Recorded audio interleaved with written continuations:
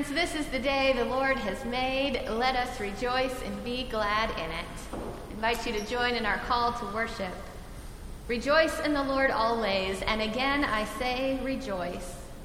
Do not be afraid, Jesus says. I am with you always. Rejoice in the Lord always, and again I say rejoice. For the Lord our God is with us, now until the end of the age. Rejoice in the Lord always, and again I say rejoice. No longer will I call you servants, Jesus says. Now I will call you friends.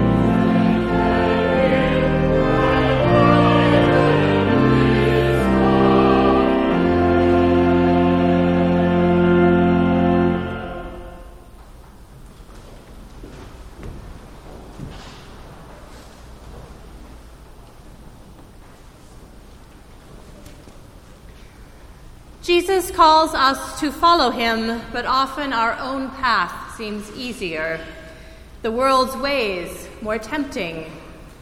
Through the waters of baptism, God claims us and makes us God's own. But too often we forget whose we are. In his resurrection, Jesus gives us new life, but we cling to the old and familiar. Trusting in God's never-failing mercy, let us confess our sin before God together. Let us pray.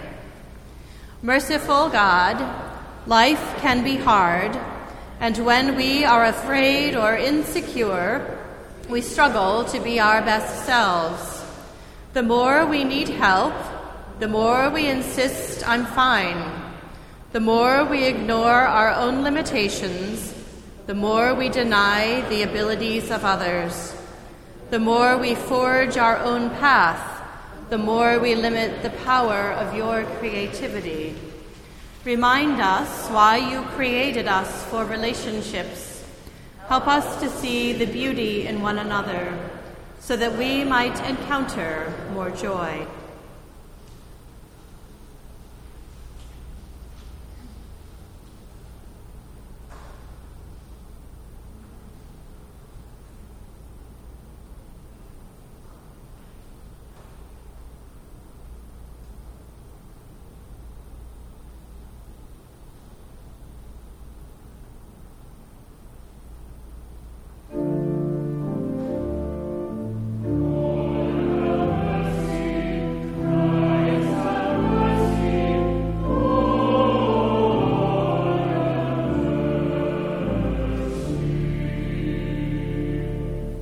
Hear the good news.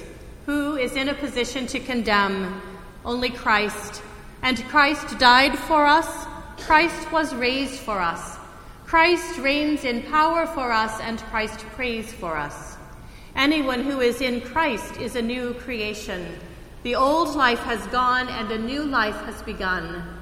Friends, believe the good news of the gospel. In Jesus Christ we are forgiven. Thanks be to God.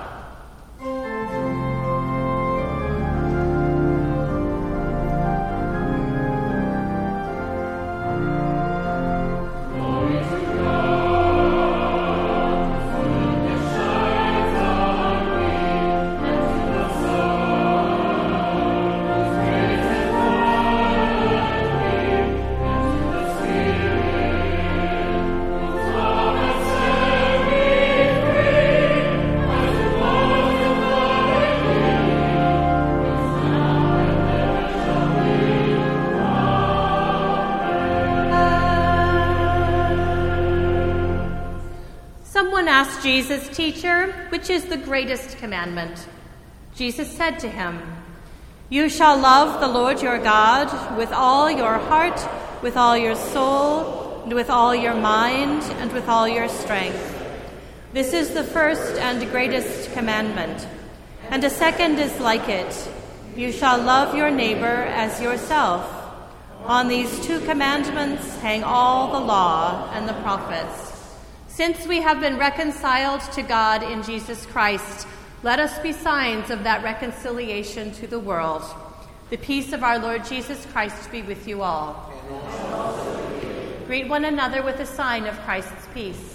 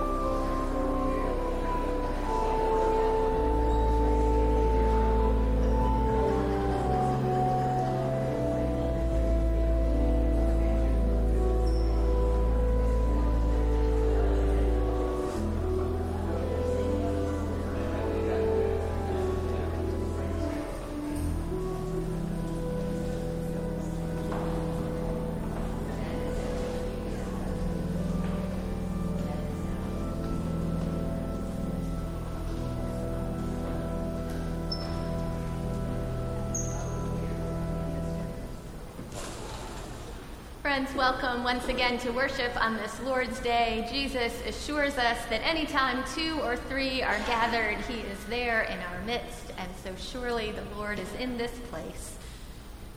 Every time we gather, it is our hope that you will be challenged or comforted or otherwise encouraged forward in your walk of faith. And we also hope that you will connect with others that will help you do the same. If you have not yet, and you are seated near the ends of the pews, I encourage you to find those maroon pew pads and sign your name and pass them on down and back again. If you see the name of someone you don't know, I encourage you to change that before you leave today so that everyone will feel welcome here. As you are attending to that, a few announcements for you. Our overnight shelter has been on a bit of a hiatus, but it is opening again on September 30th, and to that end, we have an open house today at 1 o'clock down in the shelter space. So if you have ever wondered what that room with 12 beds in it is for, or if you didn't know we had a room with 12 beds in it, this is your opportunity to learn more about that. We are glad that we can open those doors again. We do need help, so this is a great opportunity for individuals or families. So if you would like to learn more, stop by at 1 o'clock downstairs today.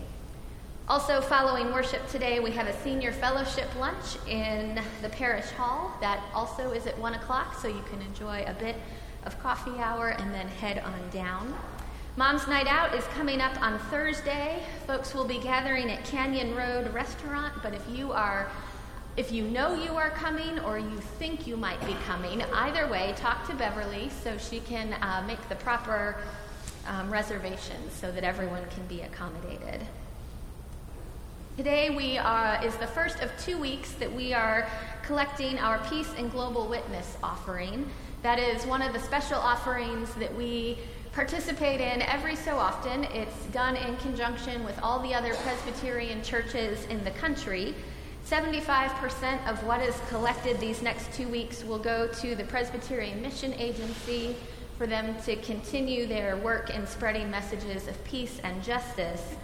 25% of what we collect will remain here in the city, and the Outreach Committee has chosen to designate the International Justice Mission to receive that portion of the funds.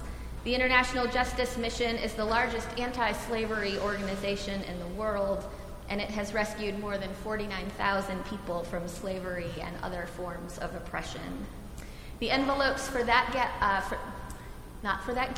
the envelopes for that offering are in your bulletin, so if you would like to participate, we invite you to find that envelope and place it in the offering plate. And again, we will collect that this week and the next. Finally, on a pastoral note, I do need to make you aware of the death of Robert Haynes. There is a memorial service in the works. We are anticipating it will be in early November. We will keep you up to date as those plans come together. Friends, now let us turn our attention to the Word of God.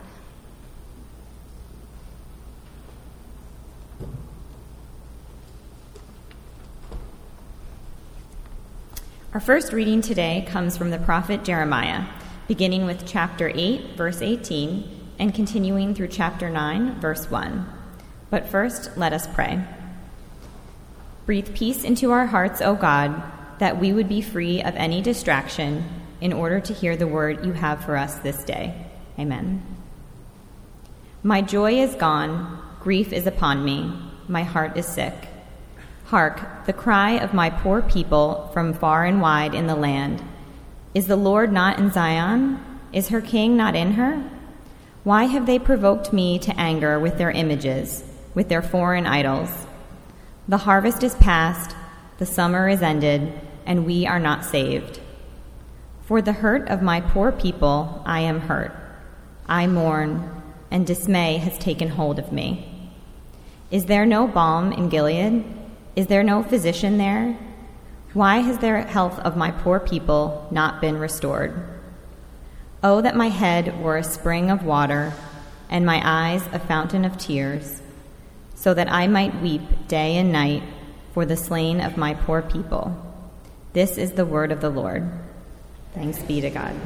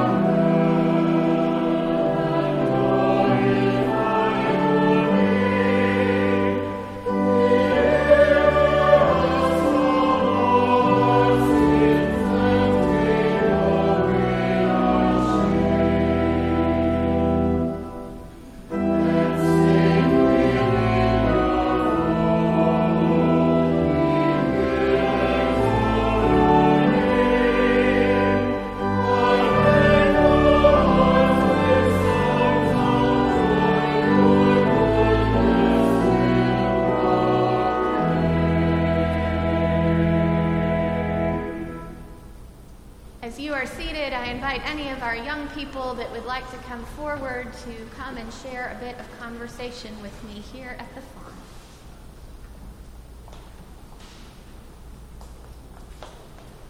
Good morning. I am so glad you're here today. How are you doing so far? So far, so good? I'm glad. All right, well, let me ask you a question. Have you ever had a friend? You have? Can you think to yourself something that you love most about that friend?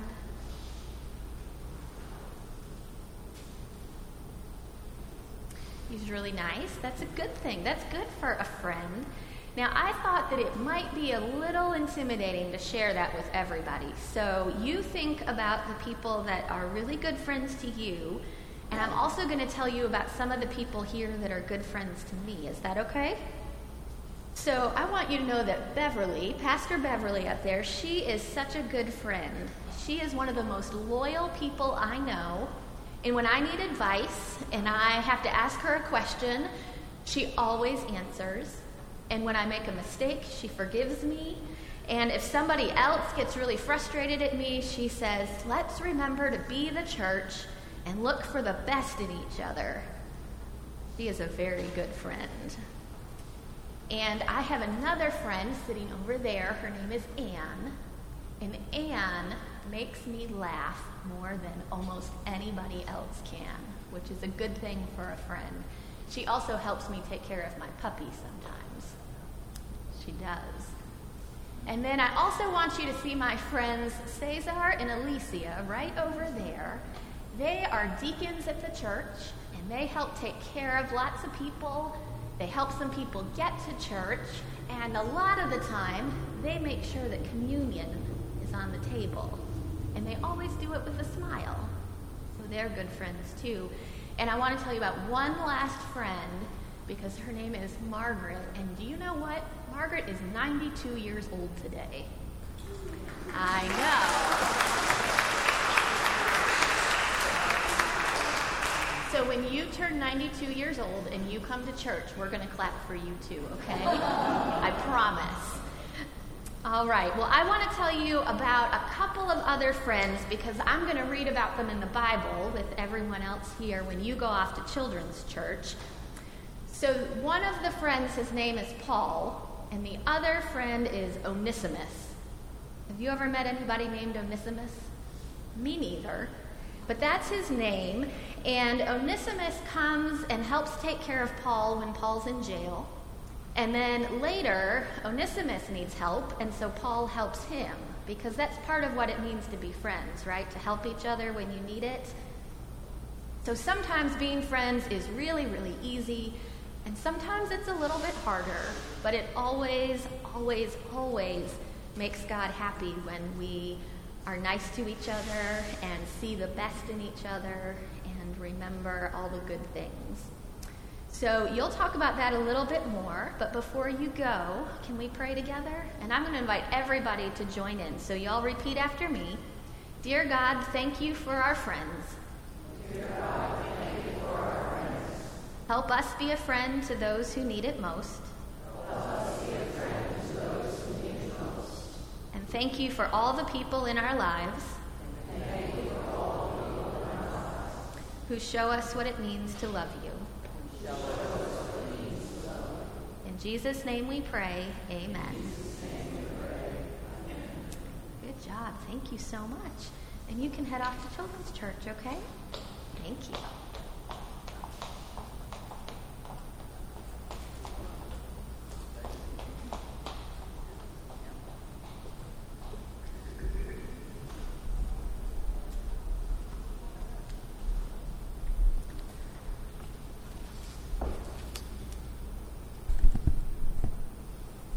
Friends, our second reading today is the entire letter from Paul to Philemon, but don't worry, it's only 21 verses. Hear these words. Paul, a prisoner of Christ Jesus, and Timothy, our brother, to Philemon, our dear friend and co-worker, to Apphia, our sister, to Archippus, our fellow soldier, and to the church in your house. Grace to you and peace from God our Father and the Lord Jesus Christ. When I remember you in my prayers, I always thank my God because I hear of your love for all the saints and your faith toward the Lord Jesus. I pray that the sharing of your faith may become effective when you perceive all the good that we may do for Christ. I have indeed received much joy and encouragement from your love, because the hearts of the saints have been refreshed through you, my brother. For this reason, though I am bold enough in Christ to command you to do your duty, I would rather appeal to you on the basis of love. And I, Paul, do this as an old man and now also as a prisoner of Christ Jesus. I am appealing to you for my child Onesimus, whose father I have become during my imprisonment. Formerly, he was useless to you, but now indeed he is useful both to you and to me. I am sending him, that is my own heart, back to you. I wanted to keep him with me so that he might be of service to me during my imprisonment for the gospel. But I prefer to do nothing without your consent, in order that your good deed might be voluntary and not something forced. Perhaps this is the reason he was separated from you for a while, so that you might have him back forever, no longer as a slave, but as more than a slave, a beloved brother, especially to me, but how much more to you, both in flesh and in the Lord. So if you consider me your partner, welcome him as you would welcome me. If he has wronged you in any way or owes you anything, charge that to my account. I, Paul, am writing this with my own hand. I will repay it. I say nothing about your owing me even your own self. Yes, brother, let me have this benefit from you in the Lord. Refresh my heart in Christ. Confident of your obedience, I am writing to you, knowing that you will do even more than I say. One thing more. Prepare a guest room for me, for I am hoping through your prayers to be restored to you. Epaphras, my fellow prisoner in Jesus Christ, sends greetings to you. And so do Mark, Aristarchus, Demas, and Luke, my fellow workers. The grace of the Lord Jesus Christ be with your spirit. Friends, this is the word of the Lord. Thanks be to God. This is the shortest of all of Paul's letters. In the Greek, it is a mere 335 words. And yet it's still a bit difficult to follow exactly what's going on here. There are three major players in this letter. Paul is the imprisoned letter writer. Onesimus is the slave. And Philemon is the slave owner and recipient of the letter. Now, part of the reason it's hard to follow the narrative here is we don't have all that much information. We know that Onesimus is apart from Philemon, but we don't know if he escaped or if he was sent away.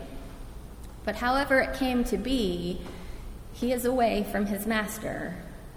And while he was away, he spent time with Paul and developed a close friendship and became a Christian.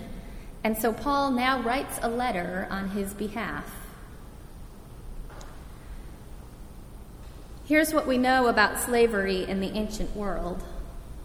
Owners had exclusive rights over slaves, including the right to inflict punishment and even death. Estimates suggest that the slave population in the Greco-Roman world was between 25 and 30% of the entire population.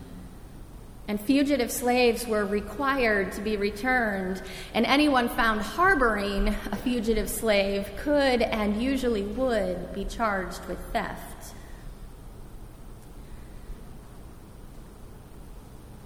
Here's what we know about slavery in our somewhat more modern world. This letter is one of the texts that has been long used to justify slavery in the United States. And even though that is not the takeaway for us today, we have a moral imperative not to ignore this fact, especially because slavery is not entirely relegated to our history. Even if it looks different, there is still slavery today. I make no excuse for how the church has long used this text in harmful ways, but I will take this chance to remind you once more that 25% of the special offering we are collecting these next 2 weeks supports the largest anti-slavery organization in the world. Paul and Onesimus and Philemon. Paul writes a letter on behalf of Onesimus, not with a command, but with an appeal based upon love. And he goes on to tell Philemon that his slave, whose slave name means useful, he tells him that this man has been useful, that Paul has in fact come to claim him as a son. Nevertheless, Paul writes, I am sending him, that is my own heart, I am sending him back to you. I wanted to keep him with me, but I prefer to do nothing without your consent. Now you have him back forever, he says, no longer as a slave, but as more than a slave, a beloved brother in the Lord. So receive him just as you would receive me.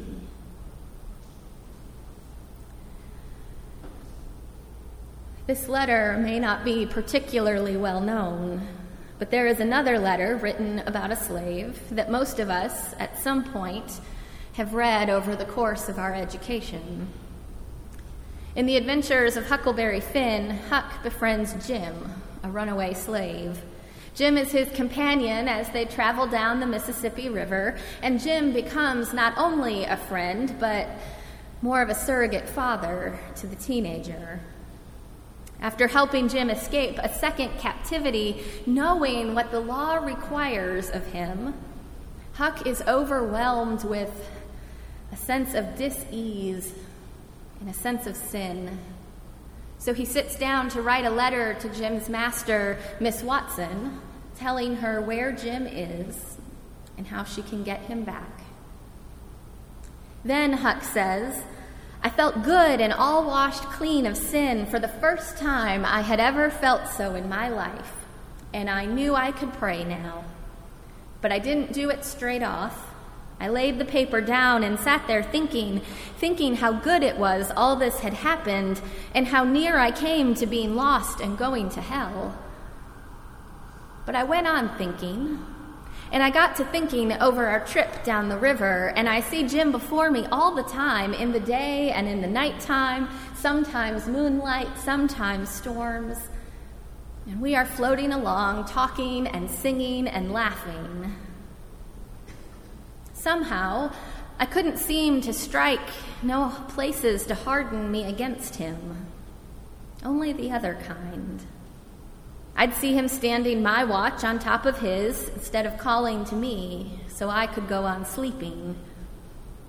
I'd see how glad he was when I came back out of the fog, and when I came to him again in the swamp up there where the feud was, times like that he would call me honey and do everything he could think of for me. He was always so good. And at last I saw the time I saved him by telling the men we had smallpox aboard, and he was so grateful. He said I was the best friend old Jim ever had in the world, and certainly the only one he's got now. And then I happened to look around and see that paper. That paper, of course, is the letter he wrote. And Huck realizes that while the law requires him to send it, the right thing is to tear it up. And so he does, and he saves Jim's life.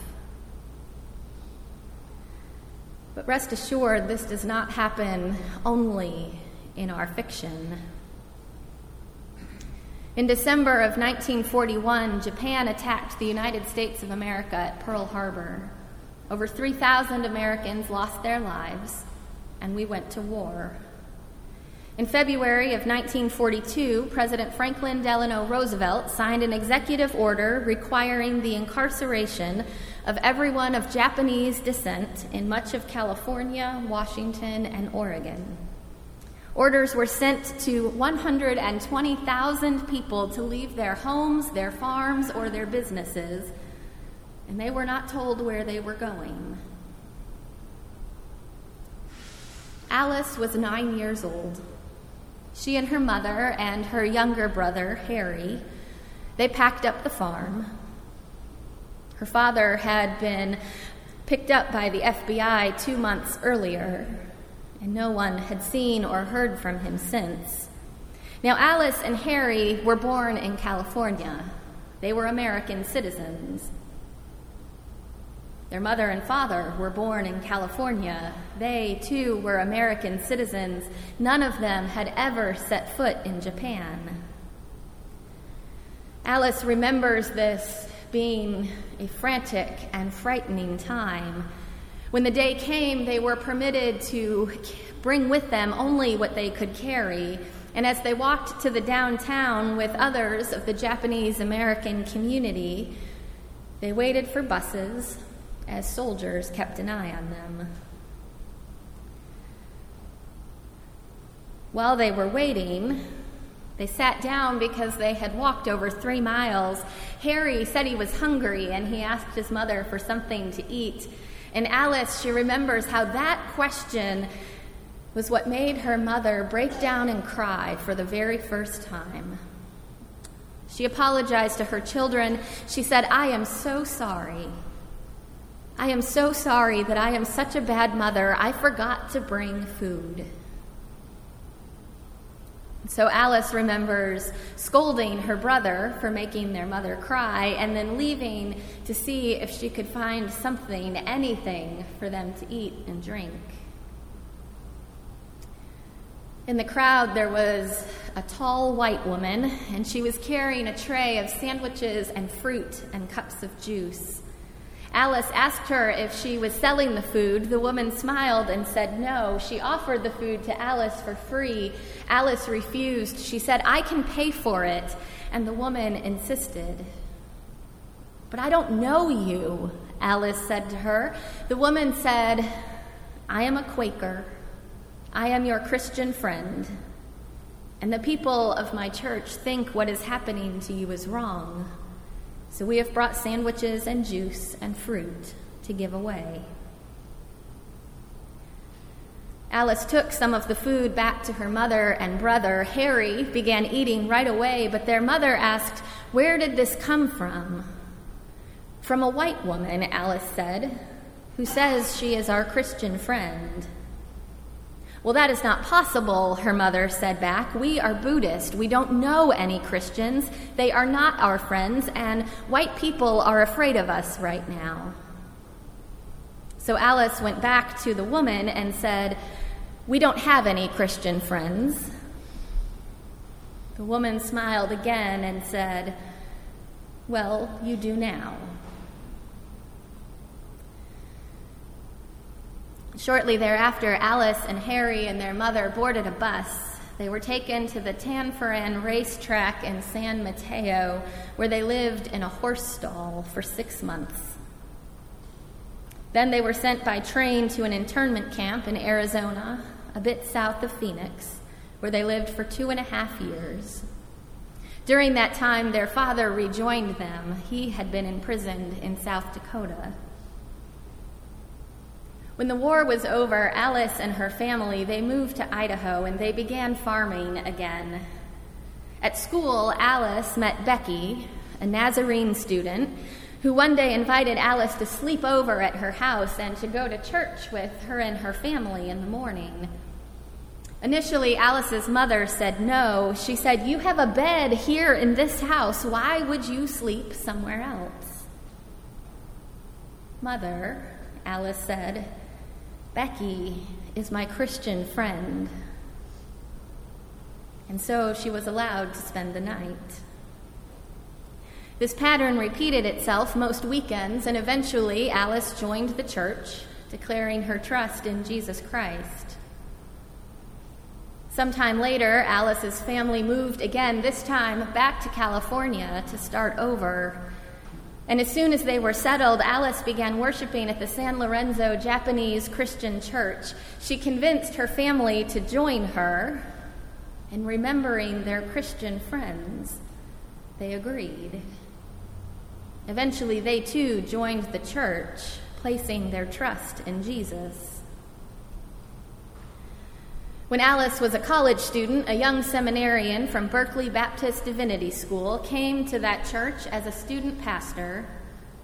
Alice found him handsome and conceited.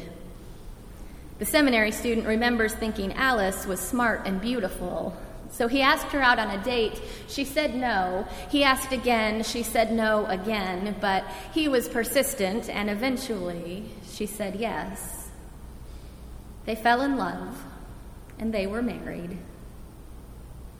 Alice and Richard had 4 sons. One of them is an optometrist in Los Angeles. One of them recently retired as an air traffic controller in Honolulu.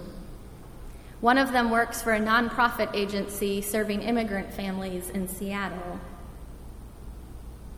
And one of them is my dear friend, the Reverend Dr. Roger Nishioka, who is one of the most highly regarded, highly sought-after preachers and teachers in the Presbyterian Church throughout the world. When Roger tells this story, which he very graciously shared with me, he says, "I am standing here because of one Quaker woman and her tray of sandwiches, fruit, and juice." And then he says, "When I go to heaven, I cannot wait to meet that woman. I want to ask her, how did you have the courage to act when everyone else in the country, including the president, was convinced that my mother at 9 years old was not to be trusted? I want to ask her," he says, "but mostly I want to thank her."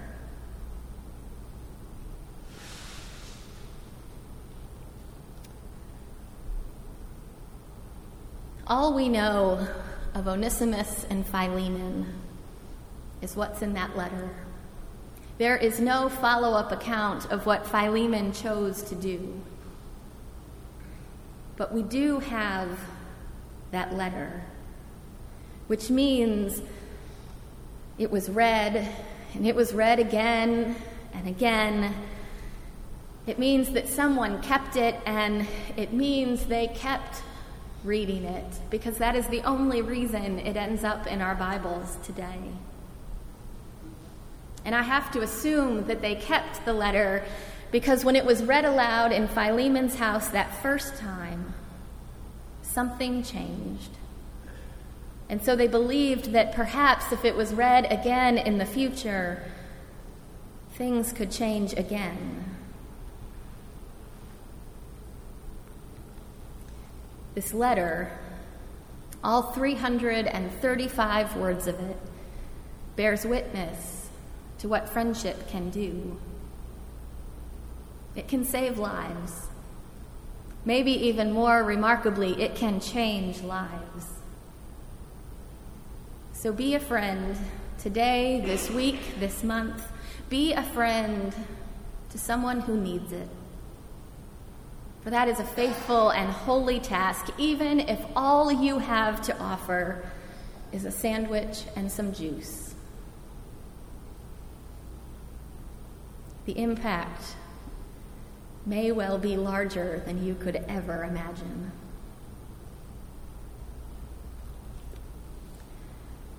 Pray with me. Gracious God, we believe. Help our unbelief. In Christ's name we pray. Amen.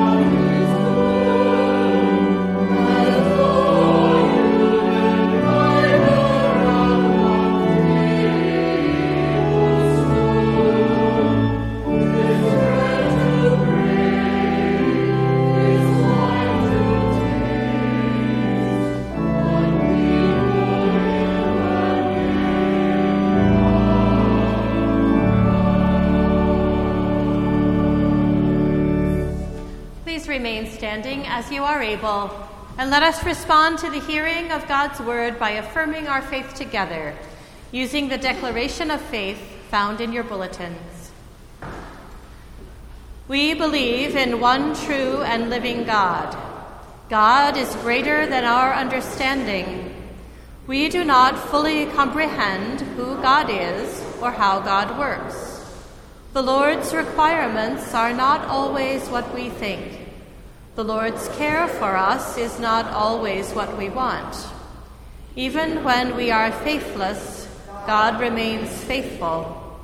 We can have confidence in God's coming kingdom, even in the darkest of times. Jesus is the long-expected Savior.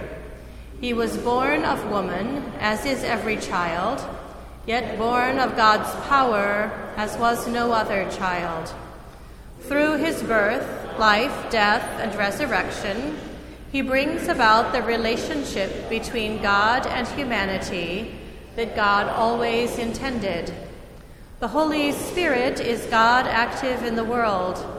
The Spirit makes real in us what God has done for us. As long as we live, we will struggle with sin. But the Spirit's presence assures us God will complete what has been begun in us. We must not set our ultimate reliance on any other help. We must not yield unconditional obedience to any other power. We must not love anyone or anything more than we love God. We praise and enjoy God. To worship God is highest joy. To serve God is perfect freedom. Amen. You may be seated.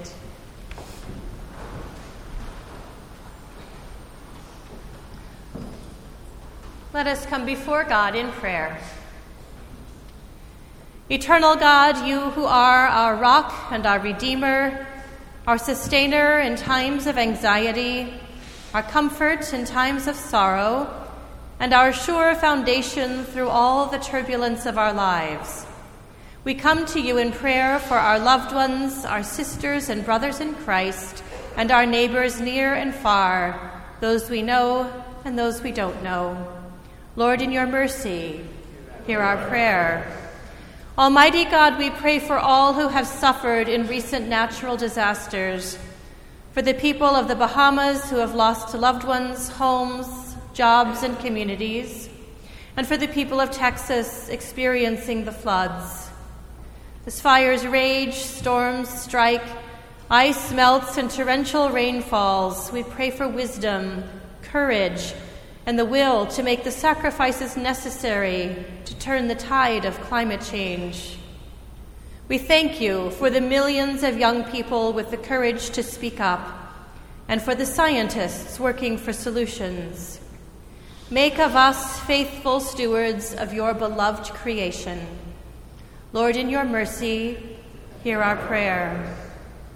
Eternal God, as global tensions rise and we move closer toward war, as people flee violence and extreme poverty, guide our leaders and the leaders of every nation. Turn their hearts and minds away from greed, fear, and the hunger for power, that they may work together to find peaceful solutions and to create a world where all people are respected and have enough to survive and live a fruitful life. Lord, in your mercy, hear our prayer. Merciful God, we pray for all who are suffering and struggling, for those who hunger for food, for company, or for freedom, for those seeking jobs, shelter, or security, for children separated from their parents, for those in prison and those who miss and love them, and for all who live in fear. May all of these be sustained by you and find the resources they need for a more secure and full life. Lord, in your mercy, hear our prayer. God of compassion, be with those who are sick in body, mind, or spirit. We pray for healing, comfort, and strength for those in the hospital or facing serious health issues. Remembering today Luis Rodriguez Irene Franceschini, and Enid McEwen. We pray for those who are homebound or in long-term care: Clara Weber, Crescenciana Catalan, Jean Weinberg, and Catherine Rossman. May they know you are with them and find comfort and hope through your Spirit and those who care for and visit them. Lord, in your mercy, hear our prayer. Eternal God, we pray for all who mourn the death of one they love. Give them hope, consolation, and peace.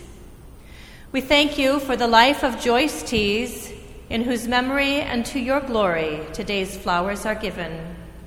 Lord, in your mercy, hear our prayer.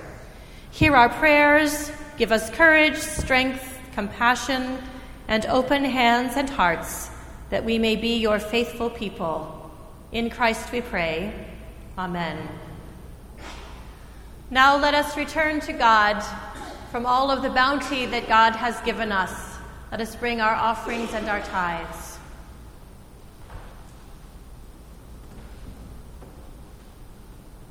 Amen.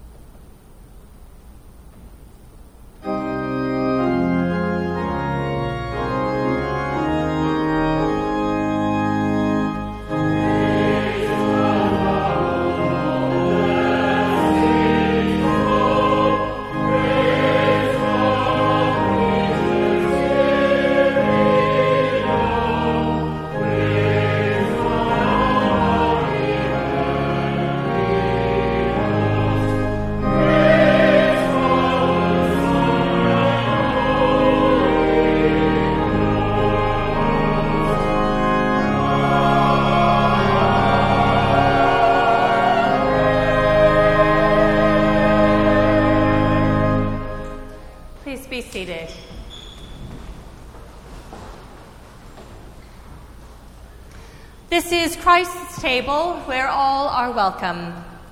In this meal, Christ offers us true hospitality, breaking down the walls that divide us and keep us apart, giving of himself and making us one with Christ and one with each other. So come to this table, whether you have been here often or not in a while, whether you feel at peace or are longing to be made whole, whether you have seen many years or only a few, whether you belong to this church or another church or no church, you are welcome. Christ invites you to meet him here, to find strength for your journey and balm for your soul. So come, taste, and see that the Lord is good. The Lord be with you. And also with you. Lift up your hearts. We lift them to the Lord. Let us give thanks to the Lord our God. It is right to give our thanks and praise. We lift our hearts up to you, God, so that we might draw even closer to you. You will find us and come to us wherever we are. That has always been your way in the world. And yet when we search for you, somehow we grow closer to one another as well. When we lift our hearts to you, we are opening our hearts to one another. We are strengthened, O God, by knowing we are joined together not only with those on our left and those on our right, but with all those who have gone before, including the angels and archangels, saints and prophets, heroes of faith and citizens of the everyday, who do what we were all made to do, sing to the glory of your holy name.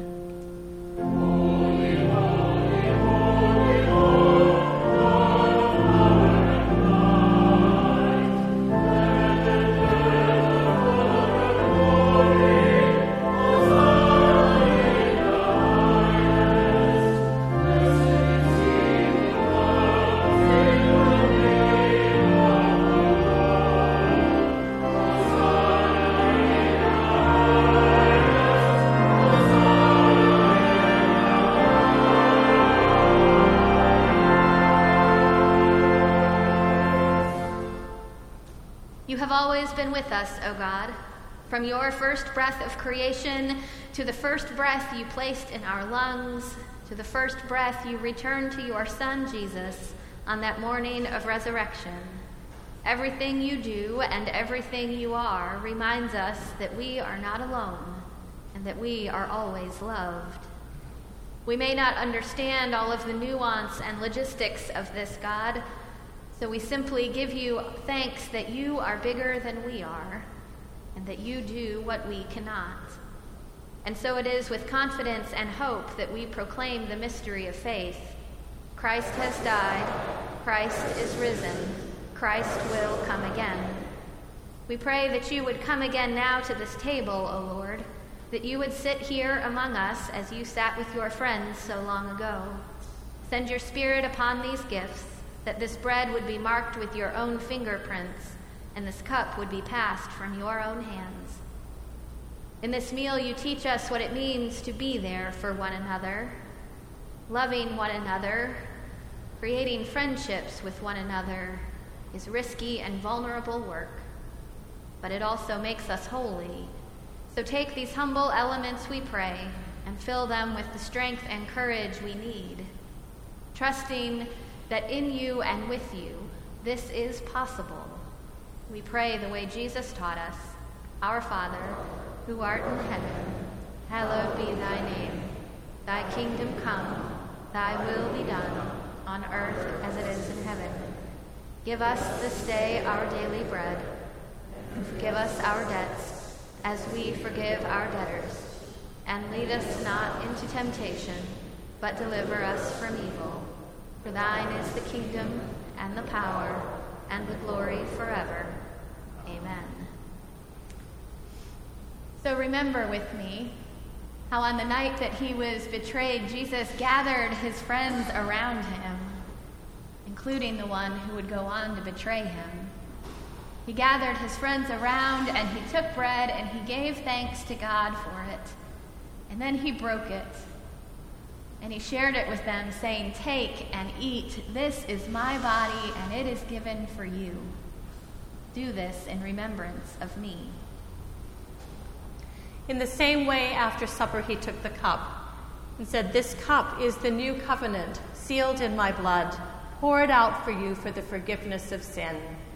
Do this as often as you drink it, as my remembrance." The Apostle Paul tells us that every time we eat this bread and share this cup, we proclaim the saving death of our risen Lord until he comes again. These are holy things to make us holy, the gifts of God for the people of God. Let us keep the feast.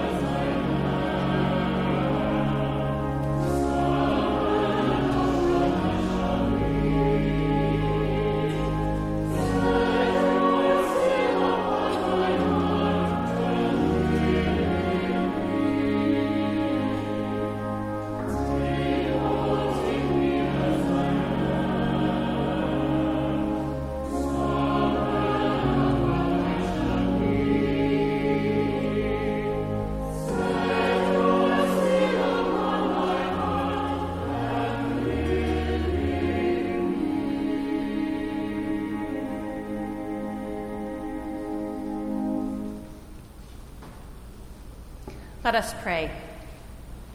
Gracious God, in this bread and cup you have nourished us with your presence, and now you send us out into the world to be the body of Christ.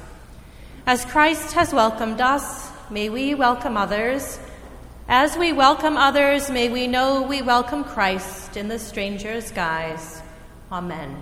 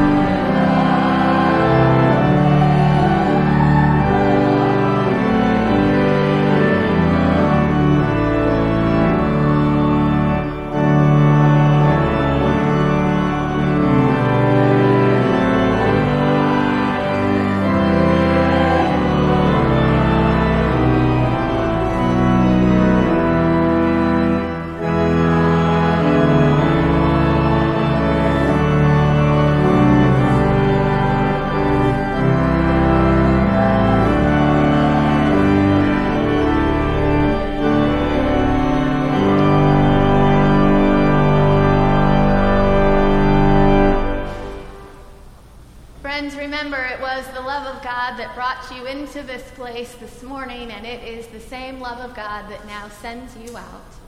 So may joy and nothing less follow you all the days of your life. May you be blessed, and may you be a blessing. And may you rest well today, secure in the knowledge that the Lord of light, who has brought you this far already, will lead you and countless others all the way home. Amen.